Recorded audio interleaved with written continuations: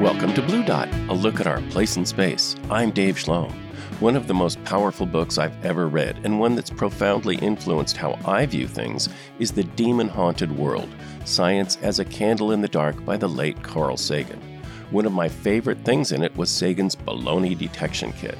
It's a set of critical thinking tools designed to help us use basic logic to evaluate the often spurious claims presented by pseudoscience and people trying to influence our thought with arguments that just don't stack up when examined closely.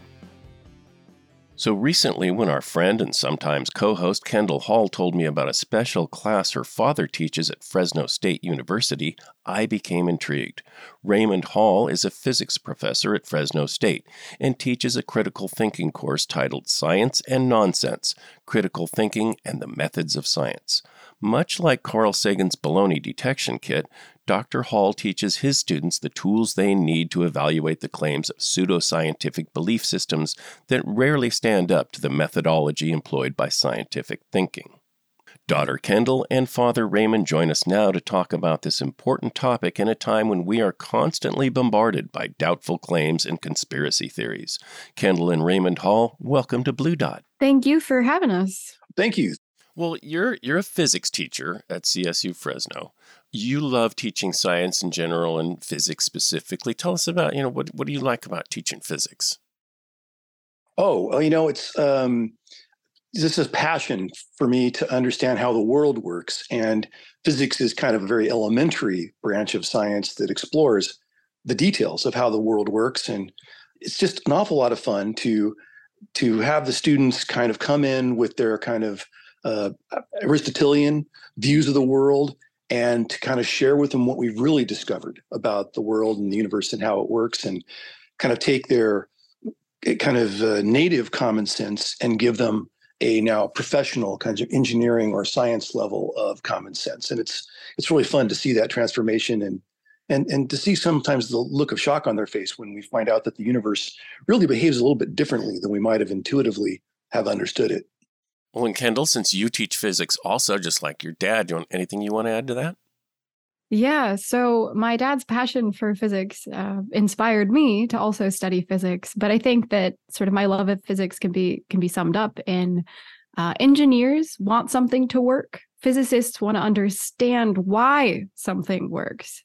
So we're just driven by this desire to understand what's happening. Very cool. Well, I love physics. It was my favorite course to teach when I was a high school teacher, science teacher. Okay, let's talk about this really interesting course that you teach, Raymond. It's called Science and Nonsense. Is that correct? Yeah, although it has a subtitle, which is The Art of Critical Thinking. Tell us a little bit about how you came to teach this course. Well, it turns out a little bit of a happy accident in that when I came to Fresno State back in 1999, it was about 3 or 4 years past when the entire CSU system, to kind of be in line with accrediting bodies, decided that every student must take a critical thinking class as a 3-unit GE course as part of their degree requirement. And that requirement still holds today, now 20 years later. So it's kind of a fantastic opportunity. Typically, these things, these kind of courses were taught by philosophy professors, but there's not enough philosophy professors on campus to serve every single student. It turns out there's 23 campuses in the CSU system with over 450,000 students. So they opened it up such that any department or any professor could teach a critical thinking class if they met certain learning outcomes. And so as scientists, we thought this was a great opportunity to get in there and inject some kind of like scientific thinking to align with critical thinking outcomes. And so I kind of inherited this class and then reformulated it to kind of, follow my passions and what I want students to learn about. Okay, well, if you give me like the catalog course description or elevator speech version, give me a short version of what is this class you teach? Well, in essence, a critical thinking, to back up just a moment, is not as well defined as one might want it to be, right? If you Google what is critical thinking, you're going to get a number of definitions. And so every professor kind of approaches this course. We have certain learning outcomes, which is, well, they have to know about deductive versus inductive logic, evaluating evidence, things like that. But Other than that, though, for instance, on our campus, one can fulfill this requirement by taking a forensic speech class and learning how to use rhetoric, which has elements of critical thinking. But I think its deficit is that it doesn't really address evidence and considering what is good evidence to bad evidence. It doesn't really address how we define science, which I think is kind of an important component of critical thinking. So I feel like we offer, through the College of Science and Mathematics on our campus, a well-defined version of critical thinking that does something that I think is extremely important in critical thinking class, and that allows students, hopefully, to have a fine-tuned sense of how to tell science from pseudoscience. And that's kind of what the thrust of my class does, is that we want students, when they leave with a college education, to really have kind of a very fine-tuned baloney detection kit to be able to tell science from pseudoscience. Well, you mentioned pseudoscience. Give us some examples of pseudoscience that you use in your course. Oh, well, thanks. It turns out today, one strategy I use is having students put together presentations and kind of look at all of the best arguments that a proponent of a particular kind of idea might have, and then also then state what they found out about criticisms of that idea. And today we are going to have our first presentation by students on the idea of ancient astronauts, or the kind of chariots of the gods type thing, where they believed that humans needed extraterrestrial help to build the pyramids or carve out those giant heads on Easter Island. And so I love this topic because it's such a great icebreaker to get the class going. And so that's one example. UFOs, Bigfoot are some of the ideas we look at. Towards the end of the semester, once we've kind of looked at some of the tools that we are developing to kind of analyze ideas and arguments and evidence, we start talking about more things like vaccine denialism. We also talk about homeopathy and the lack of science behind it, and getting more kind of things where we have to understand scientific studies and being able to read abstracts of papers. But this ancient astronauts idea is one of my favorites because it opens the door to some of our initial tools. Well, and there's been a lot of coverage over now UFOs are called UAPs, I guess, and there's been a lot of stuff going on with NASA studying it. What has any of this new stuff entered your course? Well, certainly. So next week maybe it seems a little bit backwards, but we're going to be talking about UFOs, and typically the students will give kind of a history of the kind of controversies with UFOs. Obviously, Roswell, New Mexico comes into the discussion, and then they will talk about the latest kind of discussions that just happened in our own halls of our National Congress. And we do parse them and think about them from a critical point of view.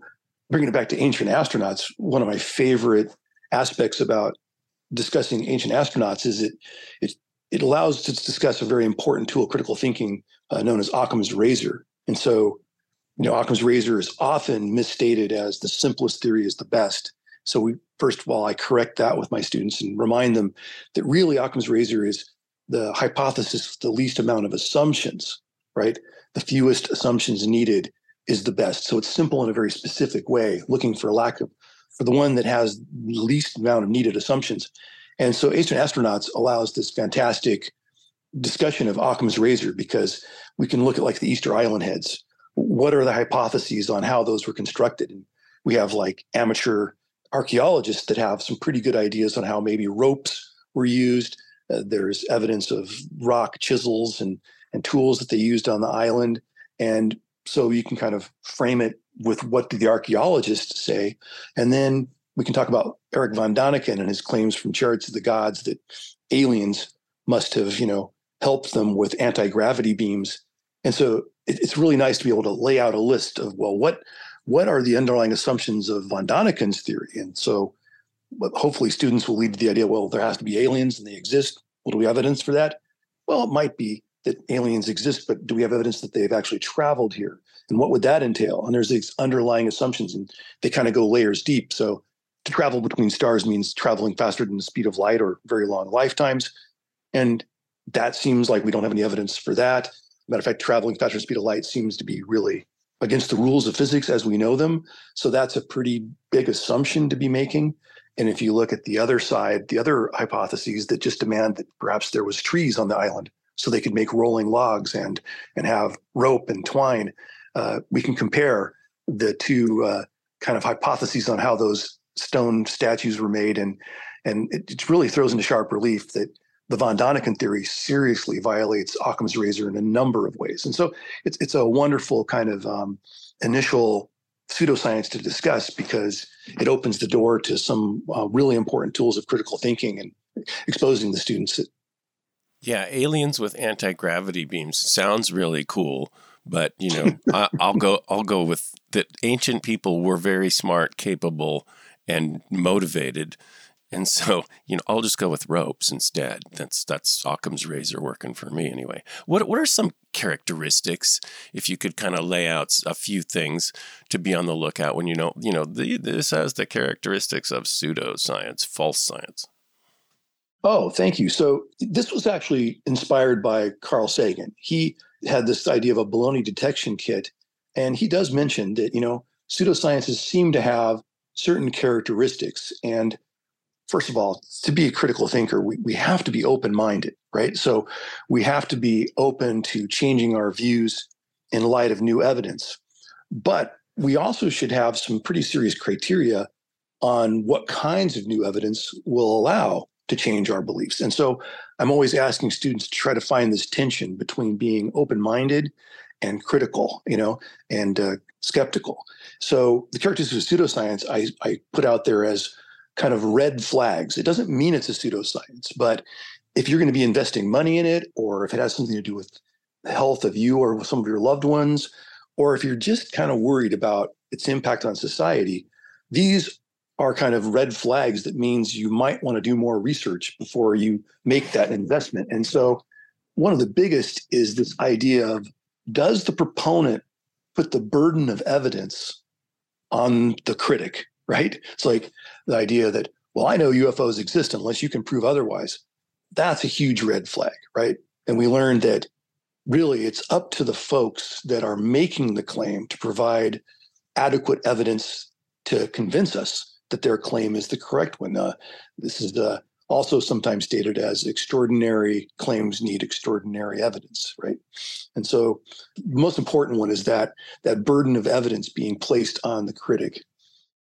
Yeah, I know one of the characteristics of a good scientific hypothesis is that it's falsifiable, and you can gather more evidence and find out that, well, this isn't quite working. We're going to have to correct it. Science is a self-correcting process. It's not really a thing; it's a process, and it's ongoing. It evolves, if you will. Whereas pseudoscience is, pretty much locked in. It's aliens or whatever. Exactly. Go ahead, Kendall. Your passion for this class and for the subject is really showing in this discussion. You seem very excited. But as a true scientist, right, you wanted to investigate whether this class was making a difference, right? If the impacts were what you wanted them to be. So you wrote a research paper with your wife, my stepmom, Dr. Kathleen Dyer. And in it, you two use the term epistemically unwarranted beliefs. So can you explain why you use that term rather than pseudoscience? Sure. So it's a mouthful, right? Epistemically unwarranted beliefs. First of all, epistemic means of or relating to knowledge or knowing. So epistemology is the study of how we know things, right? And so if we don't have adequately empirical evidence to support something, we would say that's epistemically unwarranted to believe in it because there's not sufficient evidence or logic to put the evidence together to get us to those conclusions. And we wanted to kind of expand out because if somebody believes that 9/11 was an inside job, or that we didn't go to the moon and it's all one big hoax, those aren't really necessarily pseudoscience because there's not somebody trying to make a claim about a scientific idea that isn't supported. It has to do with beliefs that should be rooted in evidence but really aren't. And so we kind of wanted a term that could allow us to talk about, for instance, science denialism and conspiracy theories, because those are also important for a critical thinker to be able to distinguish, how much should I put my faith in these ideas? And so we kind of wanted to expand the term to get outside of just more narrow range of ideas, which might be considered pseudoscience. What were some of the big takeaways from that study for you? Well, to describe just how we did it, we had a survey instrument where we asked students to kind of evaluate on a Likert scale. I don't believe to highly believe, or, I definitely believe. And we had an instrument that had 60 questions, 20 of which were actual scientific facts about the world, and then 40 that were more of these kind of pseudoscientific ideas. And we administered this pre and post to various courses to see if we could change, if people changed their minds about any of these topics. And so that was kind of how we designed it. Mainly, though, the impetus was, here I am teaching a critical thinking class. I'm a person that is showing my students that empirical evidence is important. We should make our decisions based on evidence. And I realized after teaching this class for 10 years, I didn't really have any hard evidence that one of my main learning outcomes, that students will believe less in pseudoscience, was being achieved. I didn't have empirical evidence to do that. So I decided to remedy this situation. And so luckily I had married a scientist. Her PhD is in child and family science. They use both psychological and sociological methods, which means she had expertise in designing kind of survey instruments like this and how to analyze them. And so it was kind of really a perfect match. So we came up with this strategy of seeing if classes like mine that address pseudoscience move the needle and help students, not distinguish between these. We also wanted to test an axiom that was handed down by folks that care about this, that said that students believe in pseudoscience in proportion to how much they understand science. So we thought, well, let's take a research methods class that typically doesn't even talk about pseudoscience, but just teaches students how science works, and see if that course reduces their belief in pseudoscience. And as any good scientist, we also want to just have a control group of students involved in GE classes that nominally don't speak about pseudoscience or science, just as a control. And so that's what we had. We had 3 groups. We had just general GE classes that didn't speak about science, courses that were specific to teaching psychology students how to do science, and then our critical thinking class. And then we compared the results of our survey. And it turns out, interestingly, only the critical thinking class that addresses pseudoscience changed anybody's mind about pseudoscience. The research methods class had really no effect, which kind of shocked us a little bit. And so this was an eye-opener, and it kind of gave us, at least it was also fulfilling for me, that indeed the class was having the effect that I was hoping it would have.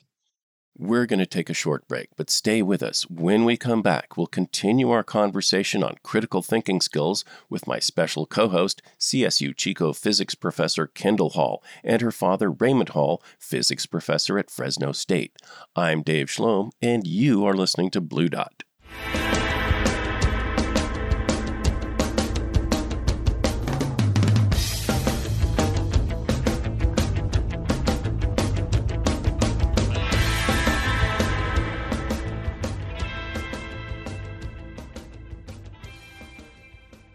And we're back. Let's return now to our conversation with co-host physics professor Kendall Hall and her father, Dr. Raymond Hall. Hall teaches a course titled Science and Nonsense, Critical Thinking and the Methods of Science at Fresno State University.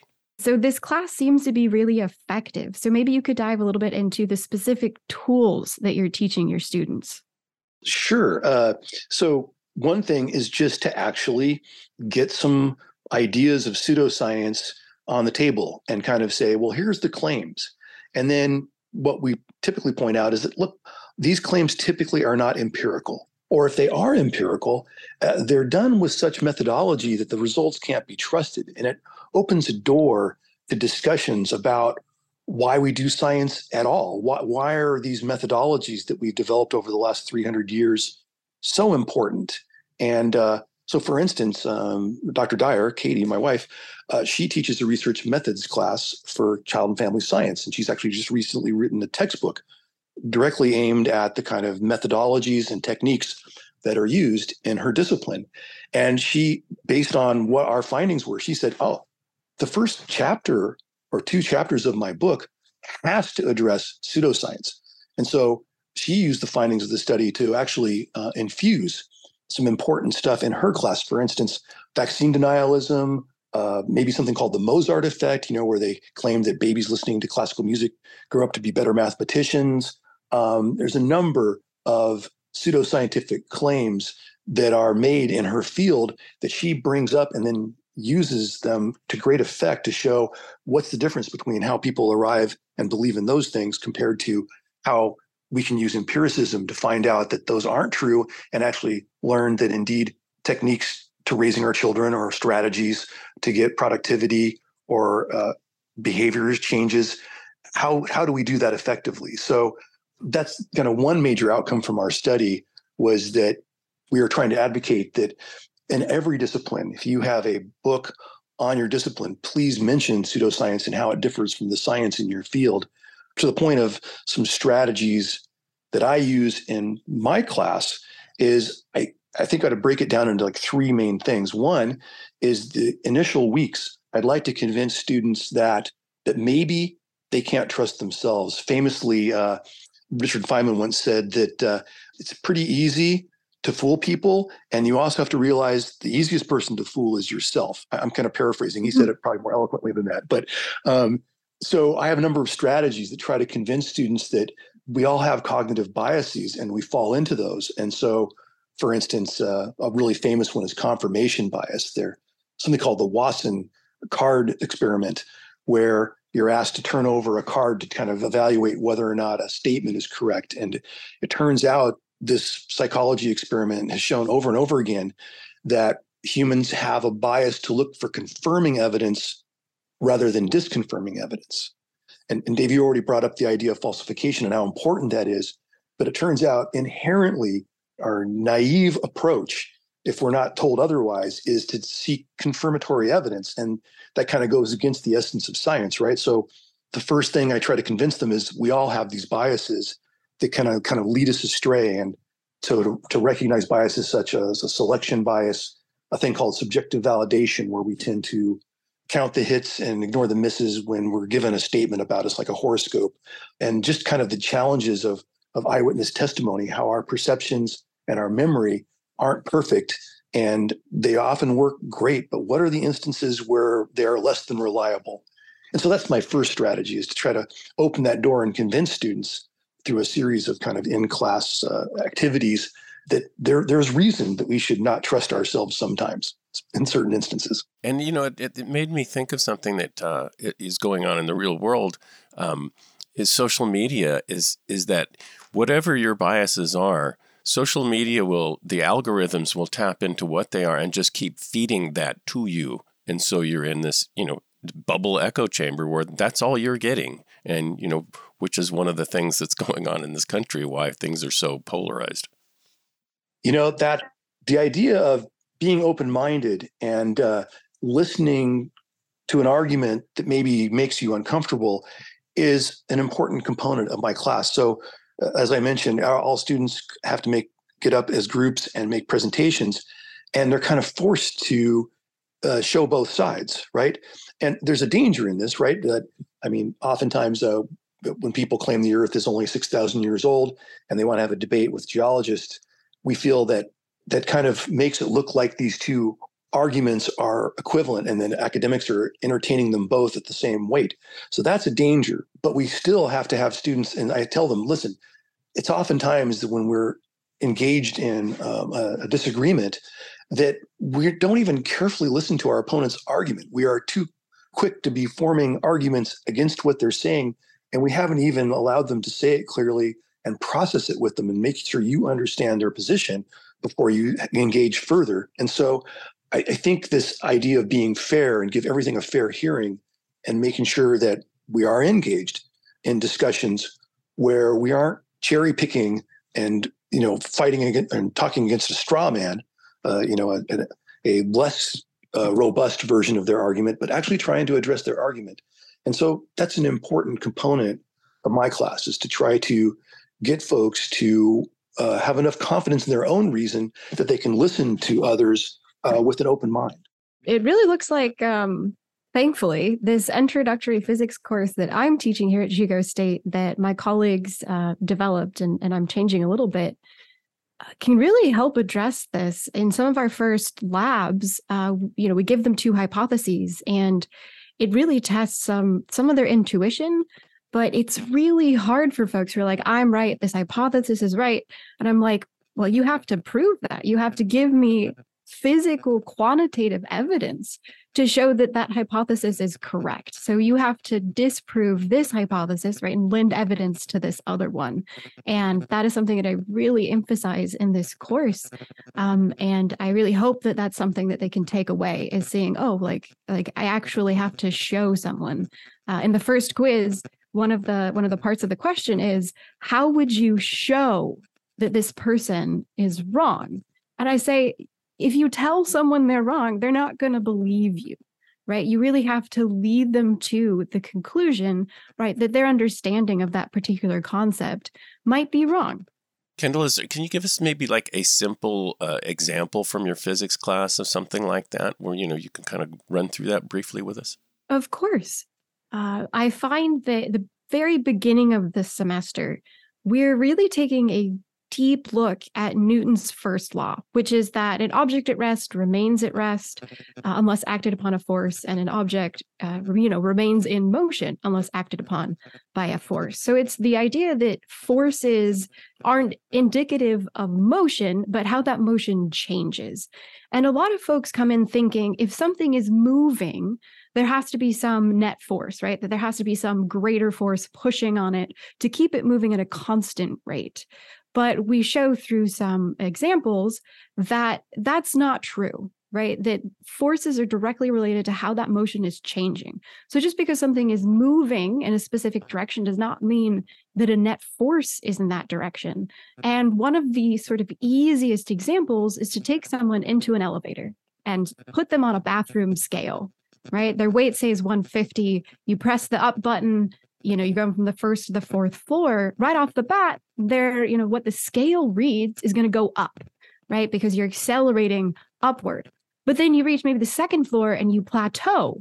You're going a constant speed, but your weight is the same. It's 150. It's back down to what it was when you're at rest, right? Indicating that you're still moving, but there is no net force. Right. So it's sometimes as simple as, putting someone on a bathroom scale in an elevator that really shows them that, force isn't related to, motion itself, but how that motion is changing. Yeah, that's a great example. You want to go ahead with the next section, Kendall. Yeah. So I was wondering, how might these tools come in handy in other areas of study or the real world? You touched on, how this research paper changed Dr. Dyer's textbook that she wrote. But, I'm wondering, what about the real world? Maybe an introductory physics class or, sort of just things that you see every day. Well, I think one aspect is that, as you were pointing out, that wonderful example of Newton's ideas, really Newton's first law, right? That a body in motion tends to stay in motion in a straight line forever unless otherwise acted upon by some other body, right? This is so hidden from us in our world, right? We have these kind of Aristotelian notions that are what we might call common sense. That a body wants to be at rest, right? That's what we thought for centuries. And amazingly, Galileo and Newton were able to tease out something that friction was preventing us from seeing the true underlying nature of the universe. And this is just what gets me so excited, is that pseudoscience, I think, speaks to folks because they have curiosity, right? And so how do we take that curiosity and get them to put a tiny bit more effort in to get enough basics about science so they can really see the beauty that underlies the universe? The universe is so much more interesting. The actual facts we've learned about the universe are so much more interesting than the pseudoscientific things offered to us on the History Channel, Ancient Aliens, for instance. Like, how did folks lift those rocks and make Stonehenge? Well, there's this guy named Wally Wallerson. He's a retired construction manager.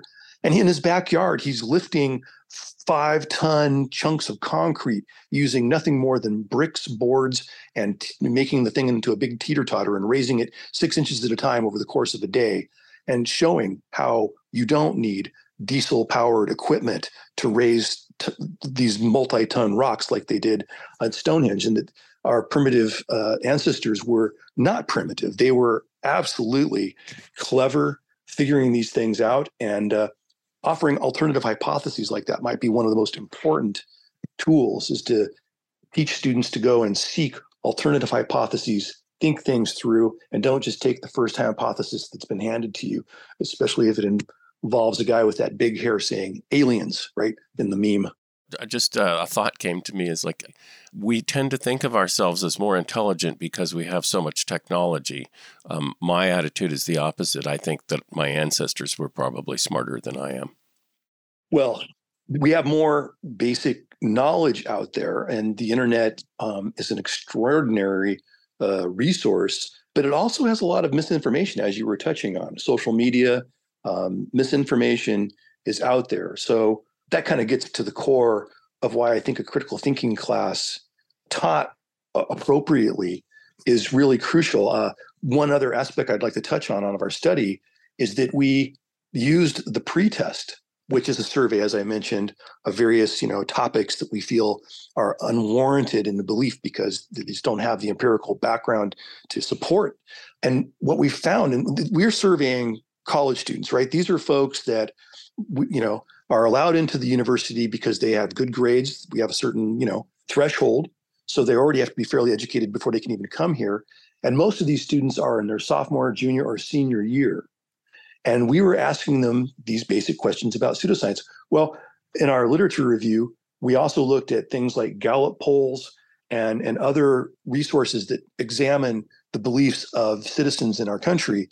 And it turns out that our students believe in pseudoscience just as much as the general person in the public. And this is like almost at a point towards graduation. So this, to my mind, is a big, bright warning light going off saying, red flag. Red flag. If a student gets a baccalaureate degree from our institution and still believes in a majority of these pseudoscience, we have failed them in a very important way, right? And so that's kind of our resounding warning cry, is that the student populations don't seem to believe less in pseudoscience, even though they've been in their respective fields learning a lot. And certainly they are learning the content of their field. We're still producing good engineers, but we might be producing engineers that think vaccines cause autism, and that's bad, right? That's bad. We need to be able to give them better tools. And so that's kind of our main rallying cry from our study, is that every field needs to kind of find out the naive beliefs that are actually somewhat harmful and address them early on and use them as a means to describe why science is important and why we've developed these tools. Another thing too, we addressed a number. We asked 40 questions, 40 different kind of pseudoscientific topics. And then to be able to analyze that and talk about whether we've changed people's minds, we wanted to kind of group those pseudoscientific ideas kind of meaningfully into groups. So we actually used a sophisticated statistical technique called a factor analysis that looks at correlations between students' answers. And I thought I'd just share this kind of interesting finding that surprised us a little bit. So out of our 40 questions, we ended up grouping them into the following categories: paranormal, things that are related to religion, health, extraordinary life forms is what we end up calling one, conspiracy theories, and ghosts and after death kind of things. And it turns out that when we did the factor analysis, a couple of things we classified in one way, it turns out the factor analysis told us that we needed to reclassify it. One was anti-vaccination. We thought clearly anti-vaccination should be in health epistemic underworld beliefs in pseudoscience, such as the idea that the Mozart effect's there, or homeopathy, or that GMOs offer some kind of health risk. We thought that, anti-vax should fall in there, but no, our factor analysis clearly put it in with conspiracy theories, such as Holocaust denial, moon landing hoax, and chemtrails. And they said It's a better fit. People that believe in those things are more likely to believe in anti-vax than folks that believe in homeopathy works. So it's interesting when you apply science that it shows you some of these things. So here we're applying science to anti-science and kind of aligning, well, the same kind of strategies that might move the needle on getting somebody to believe that homeopathy maybe is not a credible source of medical intervention. Those techniques are not going to work on the person that believes that the MMR vaccine causes autism. So we're learning too by doing these studies, interesting things on how to develop pedagogies. By the way, conspiracy theories are the hardest things to change in our study. It seems that the needle moves the least on conspiracy theories. We're going to take a short break, but stay with us. When we come back, we'll continue our look at the tools of critical thinking employed by science with Kendall and Raymond Hall. I'm Dave Schlom, and you are listening to Blue Dot.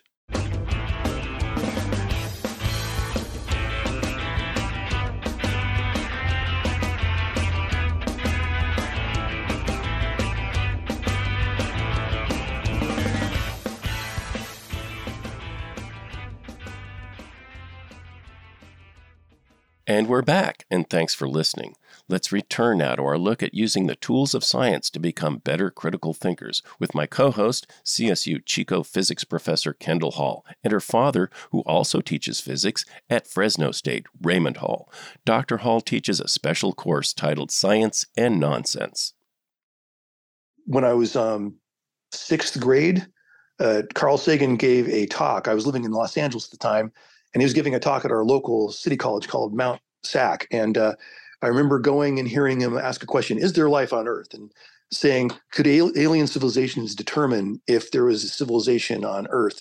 And he used an old slide projector, and it was kind of my first exposure to the man. And then later, he, of course, had the Cosmos series, which was phenomenal. But I think other folks that have inspired me since then would be some of the contributors to journals such as the Skeptical Inquirer, especially a gentleman named James Randi, who was a magician who offered this $1 million prize and to anybody that could kind of demonstrate under controlled circumstances that they had paranormal powers. And we recently lost him. He passed away a couple of years ago, but he had a conference that was organized on an annual basis, and it would be just a great meetup where you could see the likes of folks like Brian Greene, the physicist, or Bill Nye, the science guy, or Richard Dawkins, other folks that have kind of combated pseudoscience. Penn Jillette, and of course Teller, who had that show on Showtime that really investigated a lot of things in a very meaningful way and got the analysis out there to the general public. And so, all of these folks and everybody that I've met through that conference are inspiring. I'm also a huge fan of another podcast, which is The Skeptic's Guide to the Universe. Steve Novella and his crew are doing really good work at analyzing and trying to get some of these critical thinking tools out to a population. And as we need more like your Blue Dot out there to kind of spread the good word of critical thinking. You've mentioned that conspiracy theories are one of the hardest things to change folks' minds about. And I think that you mentioned in the past that you give something back to students when you take something away. And so if you, for example, manage to sort of convince someone that it's pretty unlikely Bigfoot is traipsing around Mount Shasta, in this scenario, you're taking away their belief in Bigfoot. But what are you hopefully giving them in return? Well, we do cover cryptozoology, right? And I think a lot of students are a little sad. Now, I don't know, there are people that are very invested in this idea, right? And so it hurts that, folks that really were hoping to go out and find Bigfoot, we were kind of showing the biologists kind of are hinting that we really would have found something by now if there was something to be seen out there, that a bunch of giant primates would be living amongst us and being sighted as often as they are. And we have never found a single bone or body or even piece of DNA that wasn't identified as something known. But then we can talk about current research, for instance, our deep submersible vehicles that are finding life forms at the bottom of the ocean that are just astonishing in their character, And also things like the discovery only a couple decades ago of these things called smokers that are at the bottom of the ocean that actually have life forms that live on a different chemical reaction other than photosynthesis, and the weird aliens that are there. I mean, they really do look very alien-like. Those life forms around the black smokers and the deep sea vents, the mid-ocean ridges, are definitely some of the strangest life forms you'll ever see. True. And here they are on our own planet, but in a very inaccessible and extremely exciting place to be able to go and explore. So it's kind of like I definitely have a couple of videos exploring some of these life forms and what we've recently learned about them to try to replace that and say, well, scientists are as excited as you are about finding new life forms. And guess what?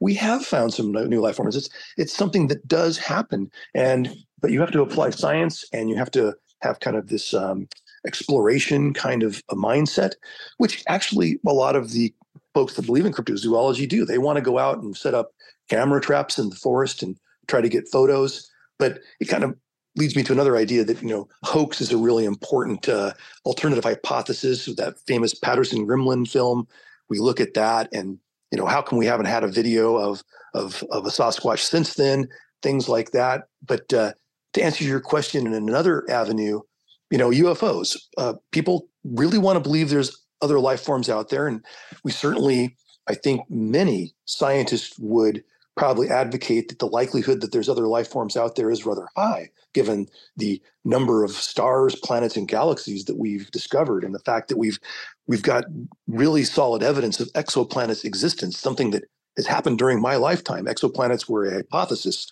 when I was a kid, and now they're absolutely certain that there's exoplanets out there. So it's exciting to think that there could be life forms on those exoplanets, but have they been here and visiting us? That's something that a lot of students and a lot of folks just really want to believe that that's happened. And, it's so exciting. So many movies about it, so many science fiction stories about it. But one thing that I give back to them is, well, I believe we're visited by things from outer space, but I'm not sure they have pilots. And so I kind of segue into, do you know about near-Earth crossing asteroids? Remember those dinosaurs? And we kind of get into an interesting conversation about how many asteroids are there that might collide with the Earth? And how do we know about them? And how do we find them? And what have we learned about the solar system in just the last 2 decades that we didn't know prior?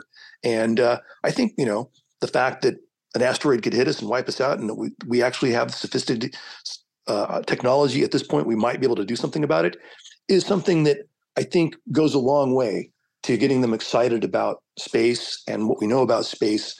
And it doesn't kind of follow the lines of aliens, but all the kind of tools we might use to discover aliens are also part of making sure that life doesn't get wiped out on Earth. So that's kind of a fun segue that I use fairly effectively. Yeah, I was reading an article just yesterday about a study from the University of Cambridge and Caltech in the U.S. on United States voter attitudes about climate change. It was pretty shocking. It showed that nearly half, 45% of U.S. voters don't think climate change is a problem at all. And 41% of them think, well, maybe there's climate change, but it's not caused by humans. The underlying message of this study was not just that; it was that the distrust people have for academic institutions and research. And I just wondered if you could give me your take on that, and Kendall, if you want to add to that. Well, it's a huge hurdle, and I think it aligns, at least from what I've read. And I'm not a social scientist, but I know some. And I think this aligns with the problem of conspiracy theories and why they're so hard to move the needle. When somebody invests in a conspiracy theory, in essence, they are anti-establishment, right? There's a distrust of authority. And I mean, we have to look in the past that authorities maybe have earned some disrespect, but scientific authorities are somewhat different unless you understand the peer review process, how there's checks and balances. It's hard to understand that scientific authority is quite different from authorities.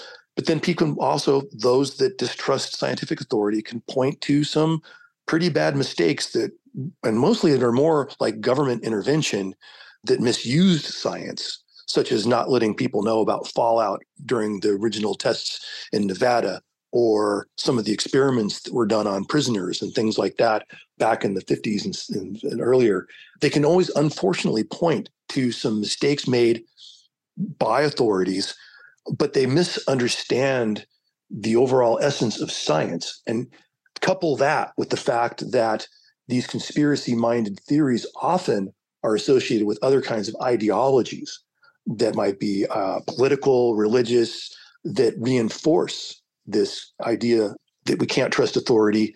I'm not sure how we move the needle on that. It's a big problem. One thing that I think we can do at the college level in these kind of critical thinking classes is to kind of show the power of science. And one way I like to approach it is first, teach students the tools of critical thinking, such as recognizing biases or cognitive biases. Something we haven't touched on very much is appropriate use of logic and recognizing logical fallacies when they're used to get to wrong conclusions. And I purposefully put things like ancient astronauts, UFOs, and cryptozoology early in the semester because I think most students don't have a large ideological investment in these ideas. So it's easy for them to understand and apply these tools. And there's no kind of like emotional turmoil, hopefully, generated. I mean, there's the occasional Bigfoot advocate that is pretty upset when they learn that the evidence doesn't support them. But for the most part, most people are not invested. And so it's pretty easy for them to learn and apply these tools. Later in the semester, we start thinking about things that might be more challenging to the student, such as climate change denialism. How old is the Earth? There's a lot of folks that believe the Earth is less than 10,000 years old. And at that point, I've kind of shown them how science works and how we know the Grand Canyon is multi-million years old. And so they're a little bit more equipped. They have these tools, and then that's kind of left to them. Will you apply them to these things that your ideologies might be kind of making you less inclined to apply these ideas? And I think I just try to plant those seeds, right?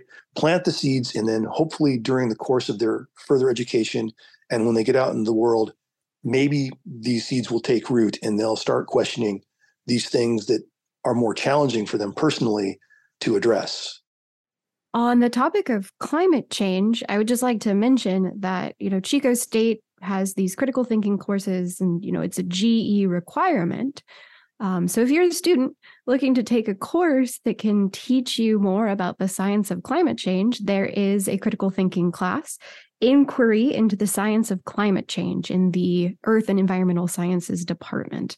Now, this might not change folks' sort of opinions on authority, but I think that courses like this are very useful and important that do a deep dive onto a very specific and impactful pseudoscientific belief or epistemically unwarranted belief.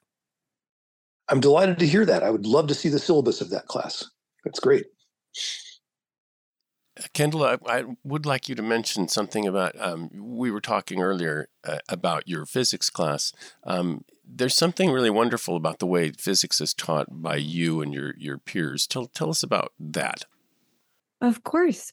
So I can't really take much credit for this. I am teaching in the model of my colleagues, Dr. Brooks and Dr. Lin, who have been working on this for a long time. They've actually studied how people learn physics, right? How to best teach people physics.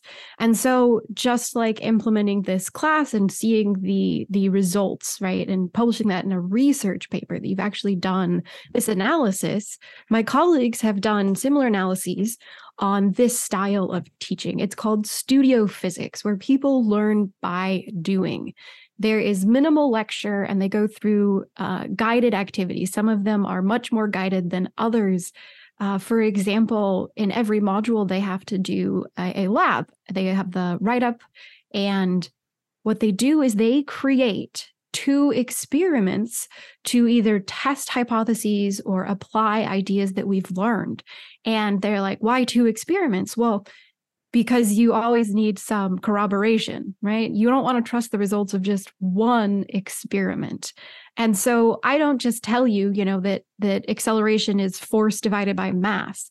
We go out into the hallway and we drag folks on a cart and say, hey, look, we're going to change, the size of the person. Okay, what happened to the acceleration? We're going to apply more force, apply 40 newtons. Okay, what happened to the acceleration? So we derive these laws. We go out there and we say, hey, what is changing, right? Because telling someone an idea is not the same as having them discover it themselves by interacting with the world.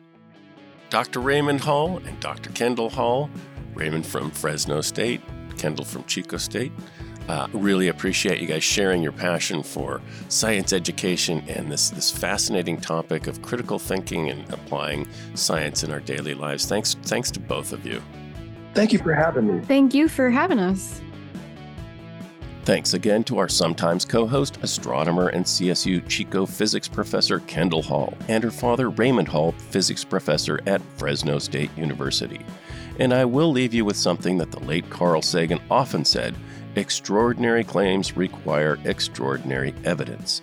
I would add that often just ordinary evidence isn't even provided by those making such claims. The next time you are confronted with something like that, and you're not sure about it, remember to do what all true investigators do. Follow the evidence, follow the data.